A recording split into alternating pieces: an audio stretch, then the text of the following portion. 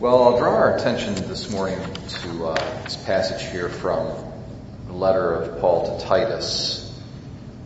And it talks about, it says, when the kindness and generous love of God our Savior appeared. So there's an appearance going on. In fact, the Greek word there is epiphany.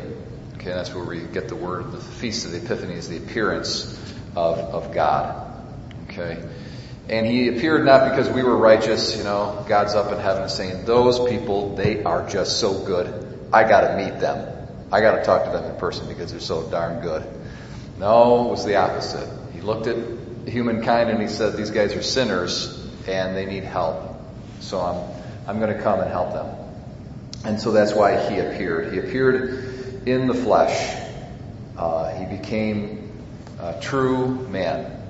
He, the person of the Son of God, assumed to himself a fully human nature, not a mere appearance. Okay, so there's a difference between an appearance and a mere appearance. He appeared to us in the flesh as one of us so that we could see him. But it wasn't a mere appearance. It's not an illusion. He really became one of us.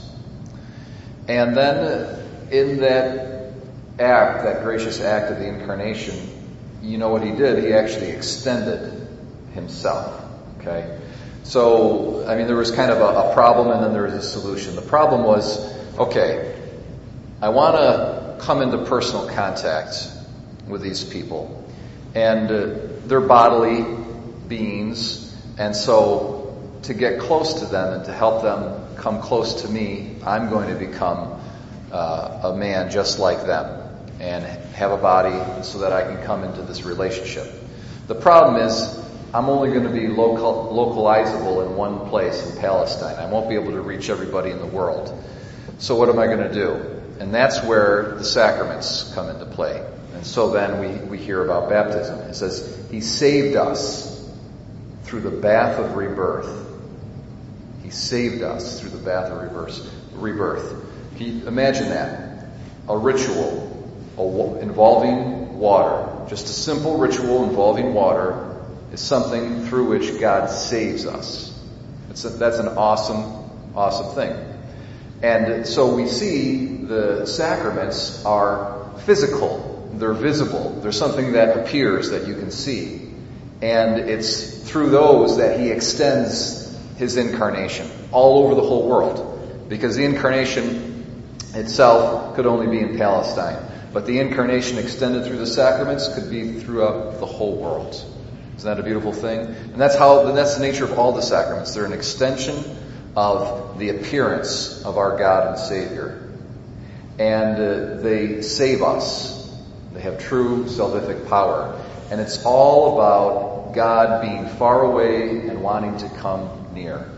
So we thank God for the sacraments.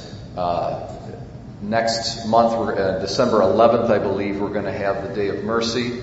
So there'll be extended hours for the Sacrament of Reconciliation.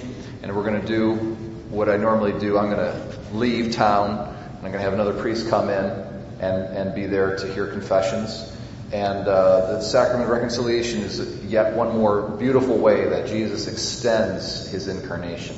So that in a visible and physical manner, you can have that real personal encounter with him that is for our salvation. So we thank God for the sacraments, and especially the sacrament of the Holy Eucharist, which we're about to celebrate in just a few moments.